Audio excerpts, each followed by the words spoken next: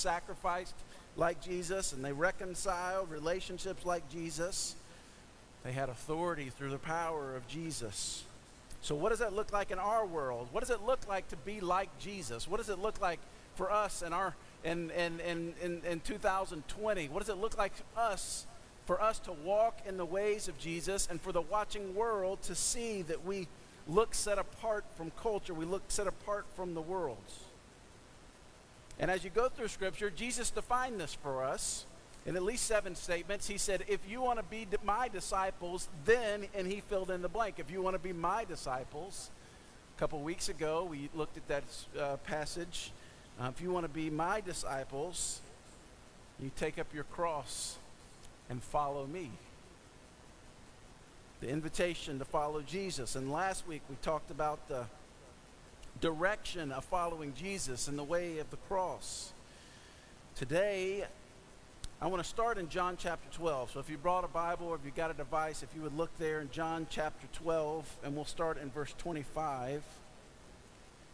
John 12:25. John writes the words of Jesus. He says, whoever loves his life loses it, and whoever hates his life in this world will keep it for eternal life. If anyone serves me, he must follow me, and where I am, there will my servant be also.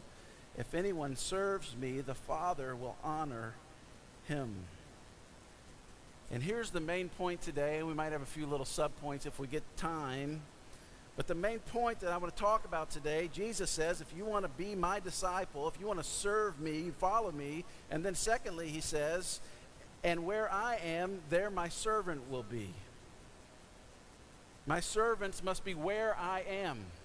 We must be with Jesus. And this is the whole point, right? If we call ourselves followers of Jesus, we actually have to follow him. And we have to side with him. We have to side with Jesus against whatever comes up against Jesus. Unforgiveness in your heart, we have to side with Jesus and forgive. Whatever that might be. Stinginess in our heart, we have to side with Jesus and be generous. Anger building up in your heart, again, we have to side with Jesus. Slander coming out of our mouth, we have to repent of that, and we've got to side with Jesus. This is what it means to be the followers of Jesus. There were no signs in the first century that distinguished the church, that we were, first Christian church of the age. There were no signs. The signs were the people's lives. And their lives looked so radically different than the rest of the world that the watching world, even the emperors, began to inquire about what makes that group of people so different. And the answer is they were following Jesus. Jesus told his disciples, it's going to be better for me to go and then send the Spirit. And on the Mount of Ascension, he told them to go and pray, and the Holy Spirit was going to come. And in Pentecost, we see the Holy Spirit coming.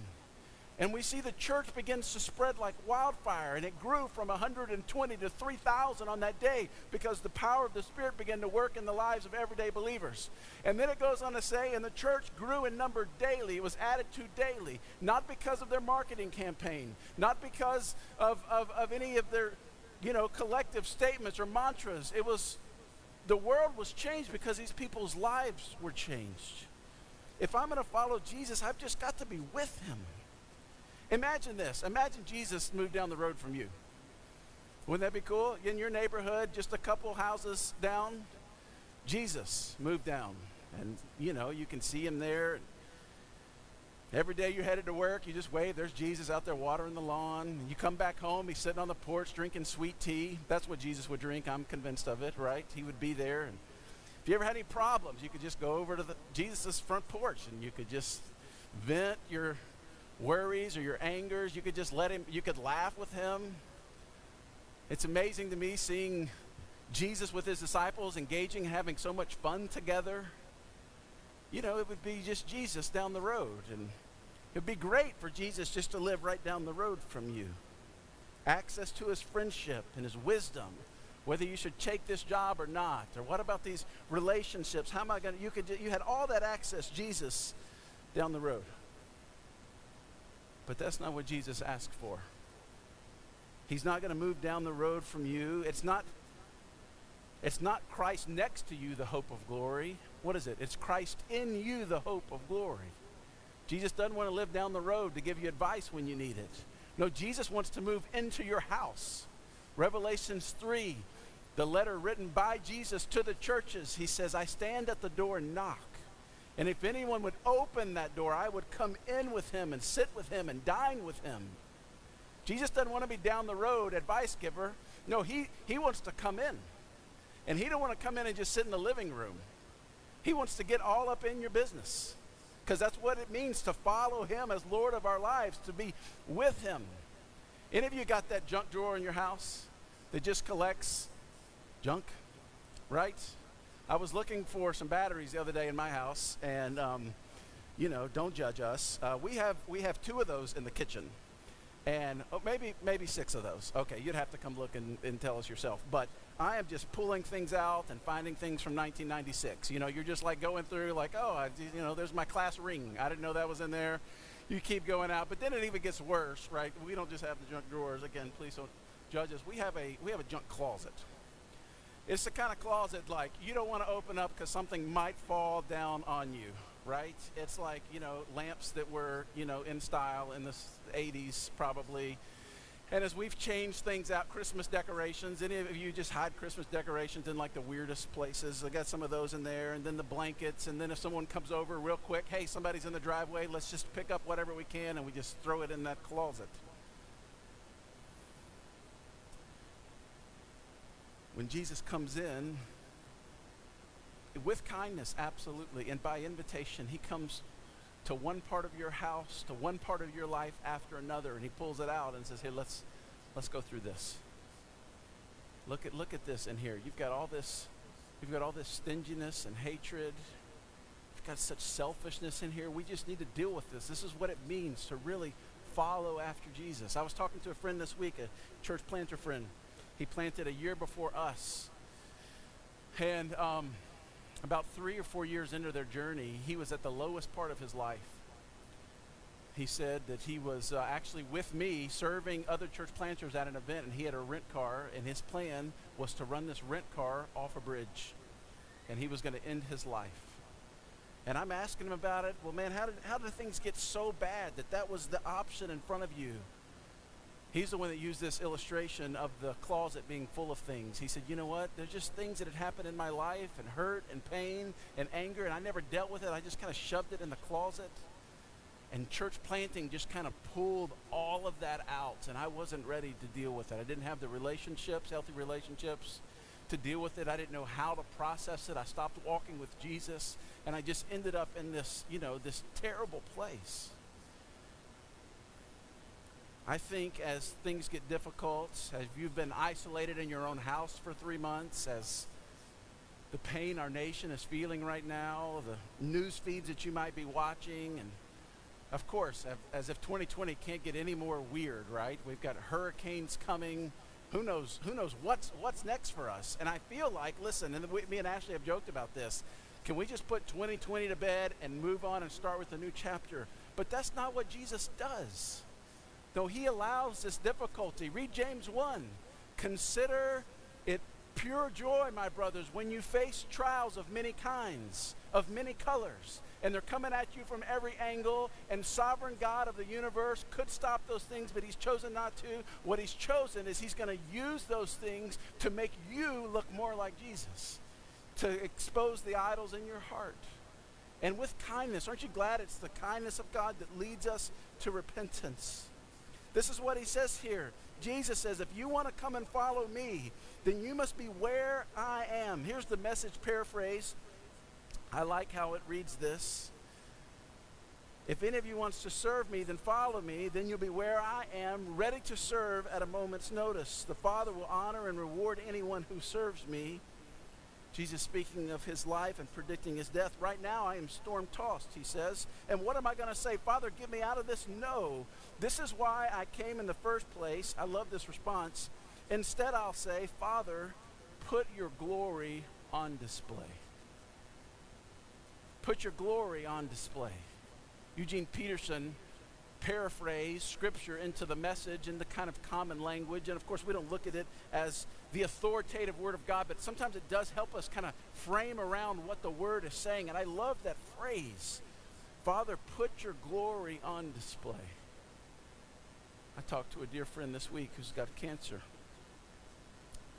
And the cancer's come back, and things aren't looking too good, and they're going to go through more rounds of radiation and chemo. And I said, how you doing? And they were in a good place, and we cried a little bit together, and we prayed together. But they told me this, you know what? I'm just praying the Father gets glory out of this pain. What an incredible posture of our heart, that God would get glory from our lives no matter what we walk through. This is the heart of Jesus, the heart of a disciple, this readiness to see the Father glorified by what we do, by our social media posts, by our words, by our action, by our listening, that God would be glorified by what we do. Listen, it's not wise to claim to be a Jesus follower if you're not willing to follow him. I appreciate my dad so much. This was his counsel all the time. When there was any issue and then there was any problem to be solved, this is what he would say. What does God's word say about it? And he wouldn't tell me. I had to go get God's word out and see what God's word said about it. And I would have to read it and go back to him, and we would discuss it. What does God's word say about it? Jesus used to get so infuriated and frustrated with the Pharisees, the religious experts of the day. You can read through Scripture. They're the only people that Jesus ever yelled at. He would get so frustrated with them. Knowing they were the most religious of the day, you think back, they had to memorize the Torah, the first 5 books of the Old Testament, Genesis, Exodus, Leviticus, Numbers, Deuteronomy. They memorized them. Most of us can't even read through Leviticus in the Bible reading plan, right? We lose our way because it is just, they had to memorize that. They had to memorize most of the Psalms, several of the Proverbs, a lot of the prophets.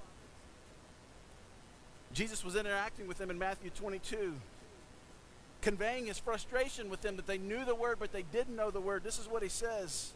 Jesus answered them, you're wrong because you know neither the Scripture nor do you know God. And he was speaking to a religious attitude they had, that because they had memorized the Scripture, they thought they were experts on anything. And Jesus, the very Son of God, looks at them and says, you know what the truth is? You don't even know who God is. You don't even know the Scriptures.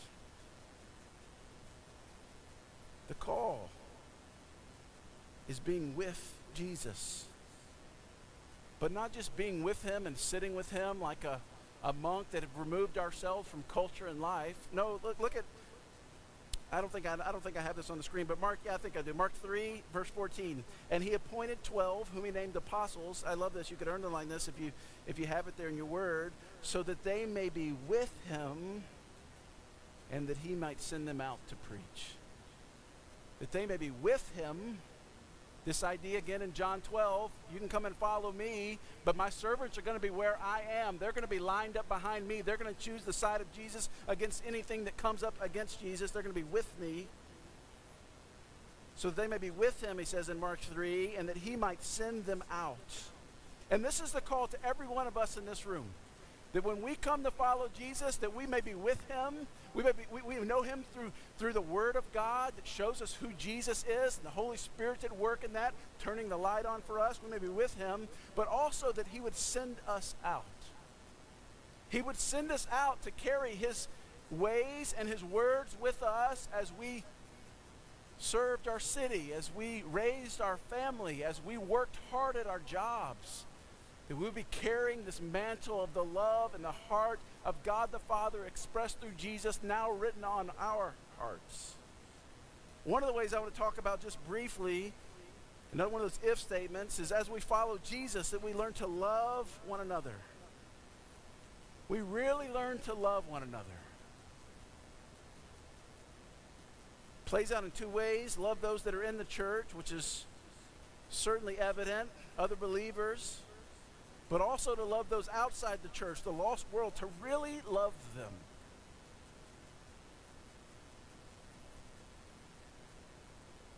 You know, it's funny the love a grandparent has for their grandkids.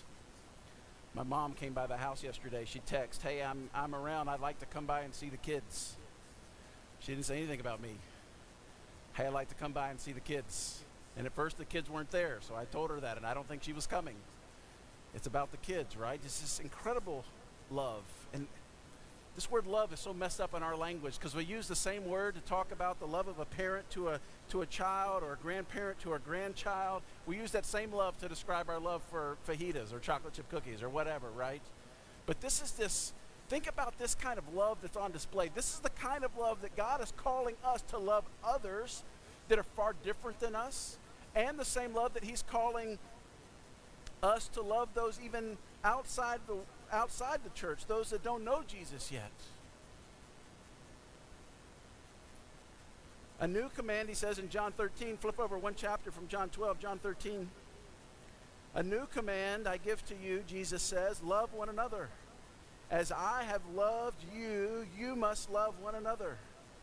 How has Jesus loved us? I mean, perfectly, right? Think about those early followers of Jesus, how they messed up every turn of the way. They kept making fools of themselves, yet Jesus continued to pour his love on them. Think about Jesus' love even to Judas, knowing that Judas is going to betray him the next day in the upper room. What does Jesus do but love and serve Judas, washing even his feet? Jesus says, even as I've loved you, we can remember this. He loved us when we were unlovely. He died for us when we were yet sinners. Scripture tells us, as I've loved you, so you must love one another. By this, everyone will know that you're my disciples, by your love for one another. If we really are following Jesus, we've got to love his church. We've got to love his family. We've got to love his bride. There are people that tell me all the time, "Well, I love Jesus, I just don't like the church." And I would say gently but truthfully from Scripture, then you're not a disciple. Because the call is to love the body. Jesus says, just as I have loved you, I need you to love others. This is how God works in us and through us. If you came up to me and said, "Luke, I really like you, I like hanging out with you, but I hate your family. And your kids, golly, so annoying," I would say, "Okay, dude, I'm going to punch you in the face in the love of Jesus," right? You're not going to talk to me about my family that way. There's no way I would allow such a thing. This is what Jesus says about his church, his bride. Listen, there's a lot of things wrong with the church. There's a lot of things wrong. And the more I'm in the church, and the more I see behind the curtains, and the more I get angry emails, and the more I even see in my own heart, there's a lot wrong with the church. But we weren't called to be sons and daughters of God because we have all of our life together. No, we were called to fall upon him. And then he is working right now to reform us in the image of Jesus Christ. 1 John 4:20 would go on to say, "Whoever claims to love God and yet hates his brother or sister is a liar," meaning that they really don't love God. "For whoever does not love their brother or sister whom they've seen cannot love God whom they have not seen." Listen, let me throw in a quick caveat. It is never going to be easy to love other people. Sometimes, and if I've officiated your wedding, I probably said this as the groom and the bride stand right in front of me and I'm addressing the crowd, and I'll tell the crowd, "Hey, listen, there's only two problems that this couple is going to face in marriage, and it's the bride and the groom. They are the problems.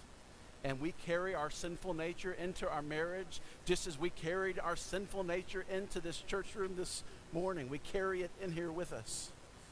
It's never going to be easy to love each other because the enemy is always trying to destroy our love for one another.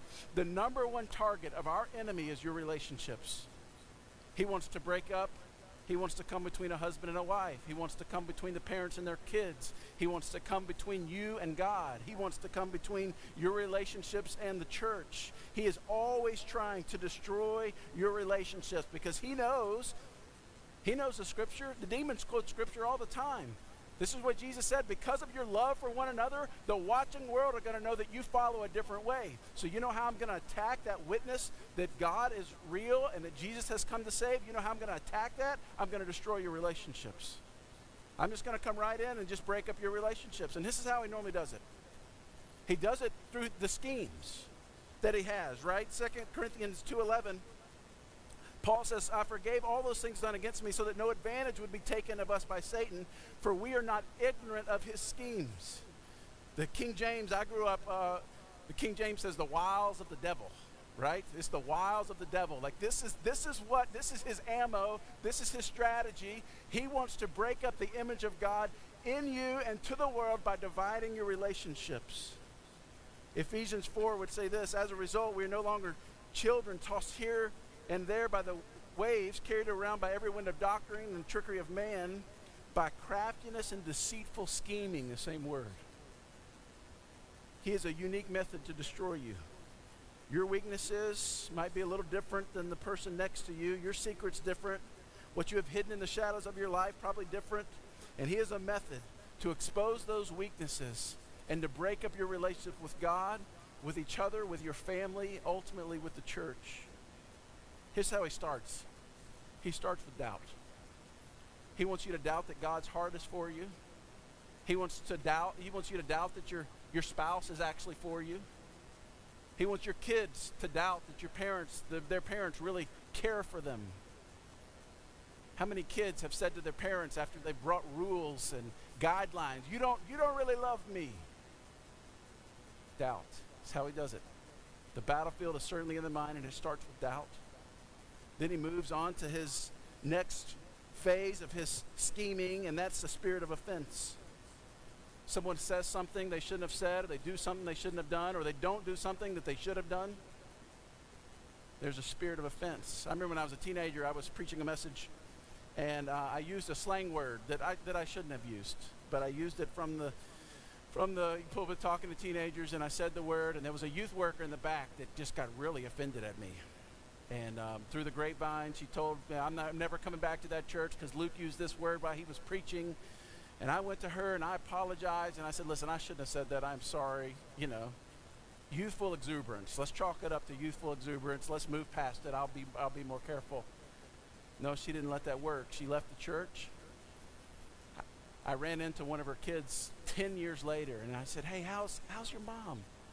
You know what? When she left the church, she never went back to another church. She quit walking with God. There's a spirit of offense. One word said or one word not said. I see this in churches all the time.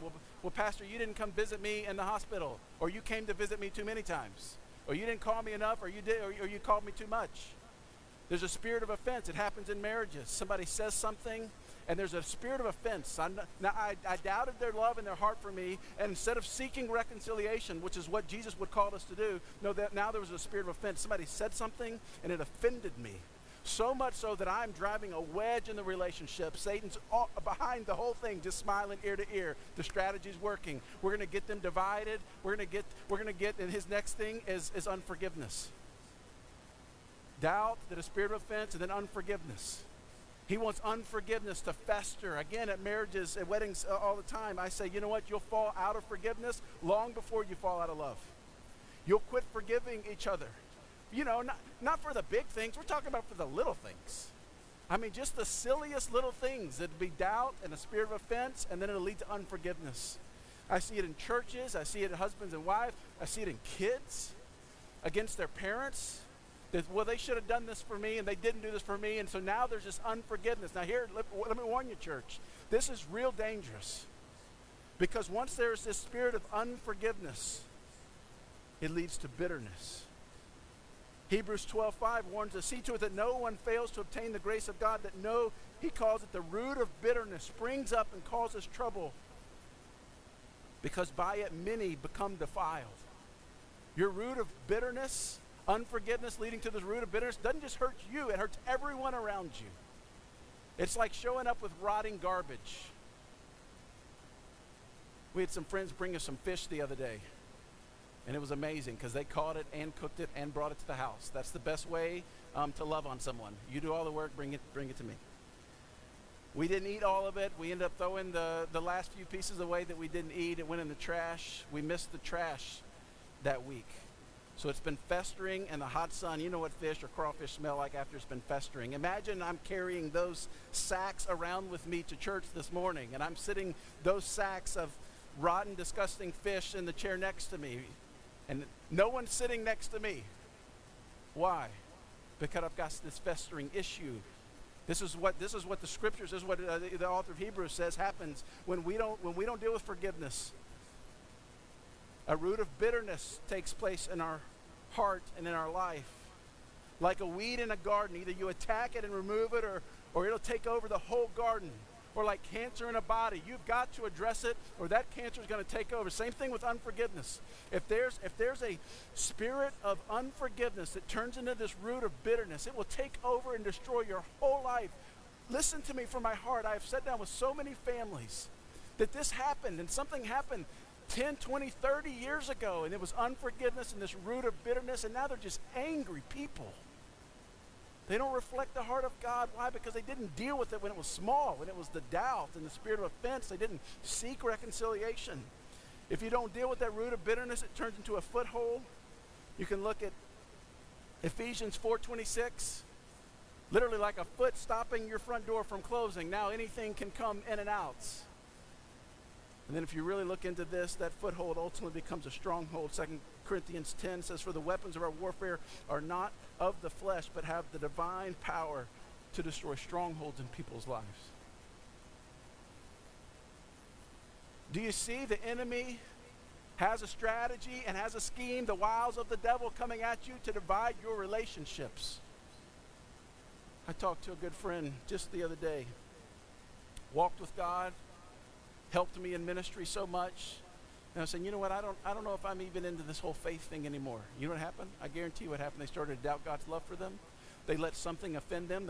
They were removed right from the family. They were on the outside. They felt isolated and alone. And the enemy, like a roaring lion, he's described, is going to come. Let that spirit of offense turn into unforgiveness, then bitterness, then a foothold, then a stronghold. Church, we can't risk it. We can't risk the spirit of offense. When someone does something to you and says something to you that offends you, you got to go to them. Not in your anger. Let your anger die down for a little bit so you don't say things that you regret. But you got to go to them. Help me understand. Spiritual growth happens in community. It happens in community. This is why the enemy comes so hard against it. We've said in here before, the 58 one another's in Scripture, to love one another and care for one another and forgive one another and bear one another's burdens, and on we could go. That is impossible to do on your own. The Holy Spirit has got to do that in and through your life. That's why we got to be with Him, church. That's why we can't just play religious games and we can't just do the thing. No, we've got to walk with Jesus. We've got to be with Him. You know what happens when I'm with Jesus? He reminds me of my identity. And He starts to deal with idols of my heart. Just like going through the junk drawer and found the class ring from 1998 and didn't know it was in there. There are things in us when the junk drawer gets pulled out, we didn't even know it was in there. We're like, oh man, look, I didn't even know that was in there. Jesus said, I knew it was in there. And for your good, we're going to cut it out. And this might be a little painful. This process is not going to be real easy. This is why you need to invite other wise, godly people to speak into your life, like iron sharpening iron. Sparks fly sometimes, but you become what you were made to be.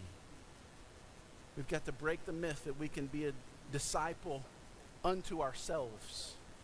There's never a picture of that in Scripture. Jesus didn't even send them out one by one. He sent them out 2 by 2. He sent them out in pairs so that they could encourage each other and they could confront each other.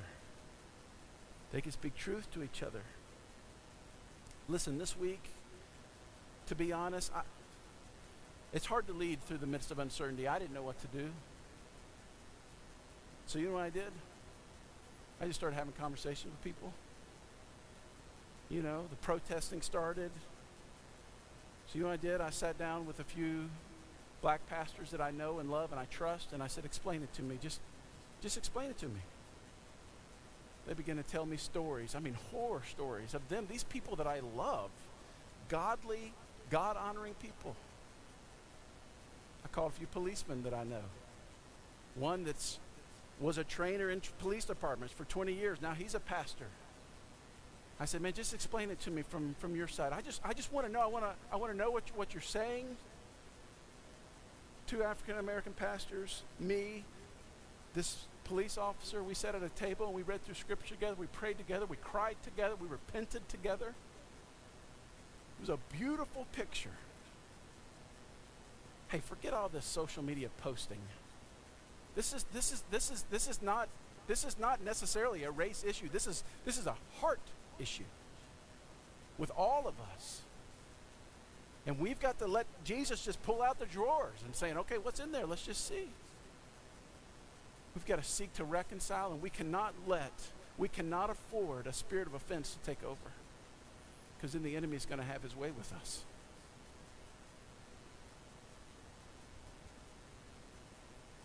First John 3:16, this is how we know what love is.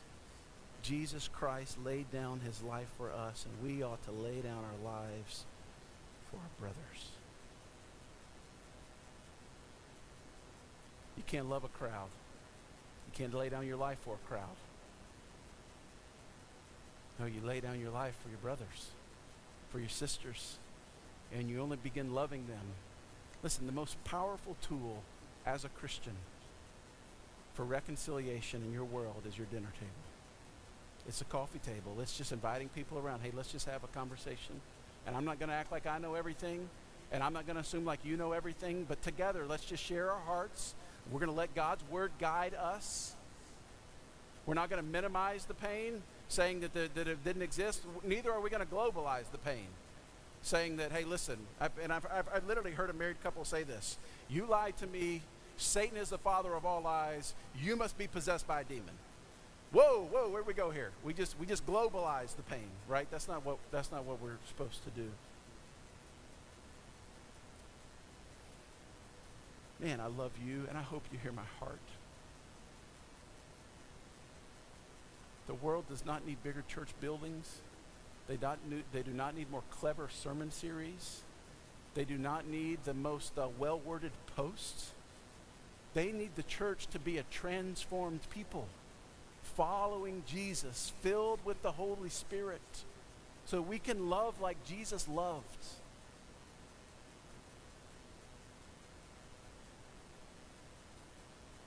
Let me stop there. I want to invite you where you're at.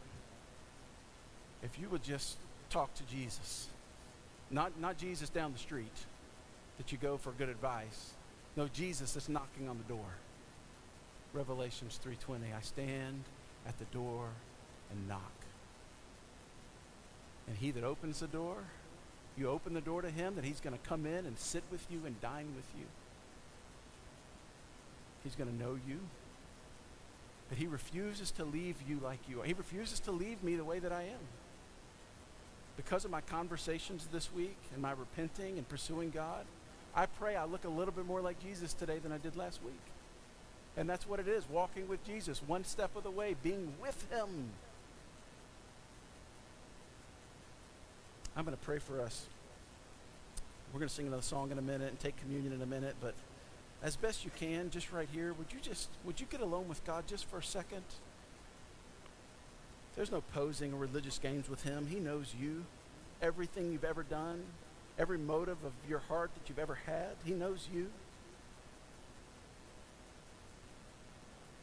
Would you just invite him in as he's knocking on that door?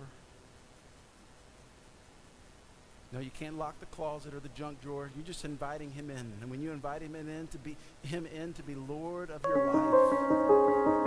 So Jesus, I don't know the answers, and I'm confused. And I have a tendency to be offended. And I have a tendency to harbor unforgiveness. And I've seen unforgiveness take its root in my life that drives me to bitterness. Lord, I don't want that. I don't want Satan to have his way in my life. So Holy Spirit, do what you need to in my heart, that I could hear from you. that I could be like you. Jesus, our world is broken. Our lives are broken. Our little hearts are idol factories. Something we dealt with last week just kind of rears its ugly head up again in our own life. And we have to continue to give that to you and to repent of those things. I just pray for our church. Just our church right now. Just the ones that are in this room or watching online. I just pray over them. Holy Spirit, do the work that you need to in our lives. Through your word, through discussion of your word with other believers, through hard truths being spoken to us, can we listen for your voice? And when we hear from you, Father, help us to respond in obedience. We don't just merely listen to the word and deceive ourselves, but we do what it says, what it's calling us to do. God, I pray for the churches in our city. Some of those churches are doing great gospel work. Lord, I pray that we see exponential results because of the gospel work they're doing. I pray for these pastors that are leading in uncertain times. I pray for the Christians. Lord, you always use a remnant of people to bring revival, to turn nations back to you. I pray that for our nation.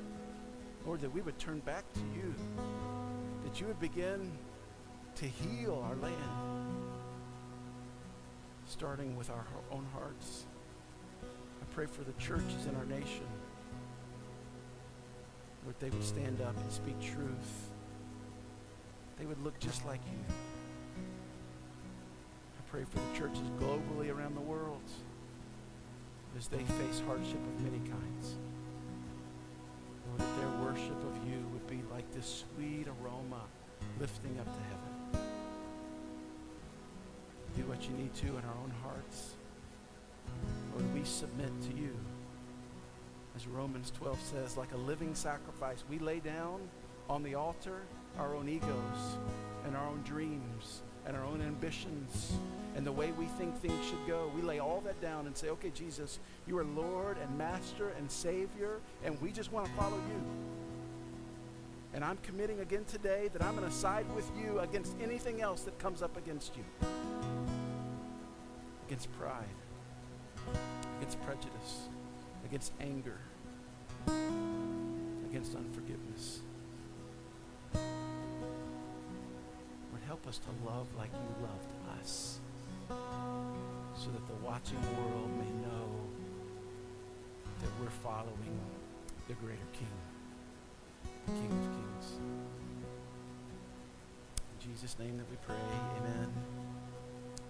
We have a few minutes there just to pray through some things. I'll be in the back if you'd like to pray with me, or a connection card you got. If you got a prayer request specifically for me, we're going to gather. We're going to pray over those things. We'd love to pray.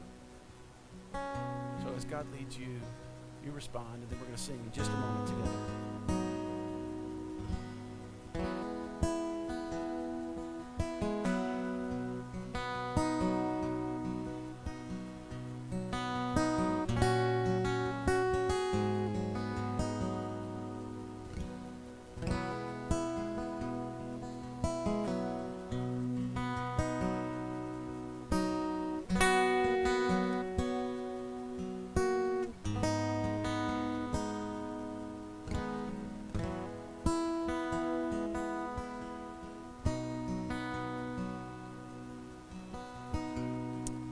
To invite you to stand with us this morning.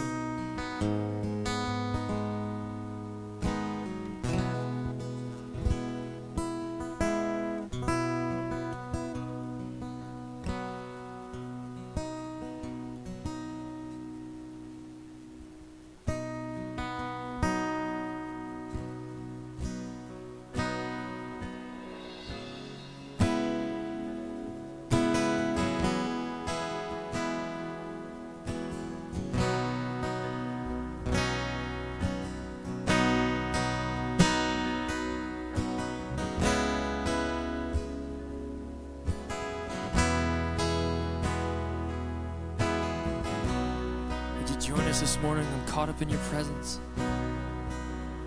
Caught up in your presence. I just want to sit here at your feet. Caught up in this holy moment. Never want to leave.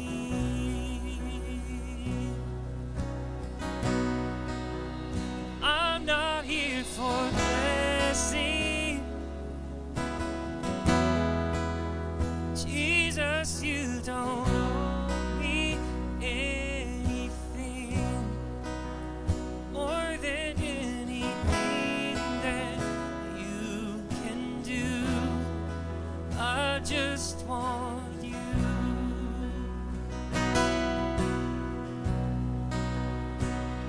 And I'm sorry when I've just gone through the motions. I'm sorry I just sang another song. Take me back to where we started. I open up my heart to you.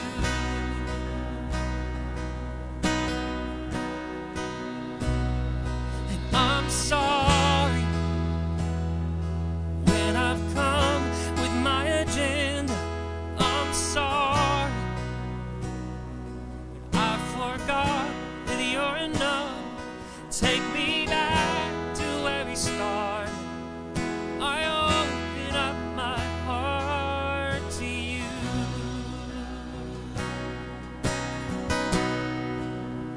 Caught up in your presence. I just want to sit here at your feet. Caught up in this holy moment. And I never want to leave. Oh, I'm not here for blessings. Jesus, you don't owe me anything more than anything that you can do. I just want you.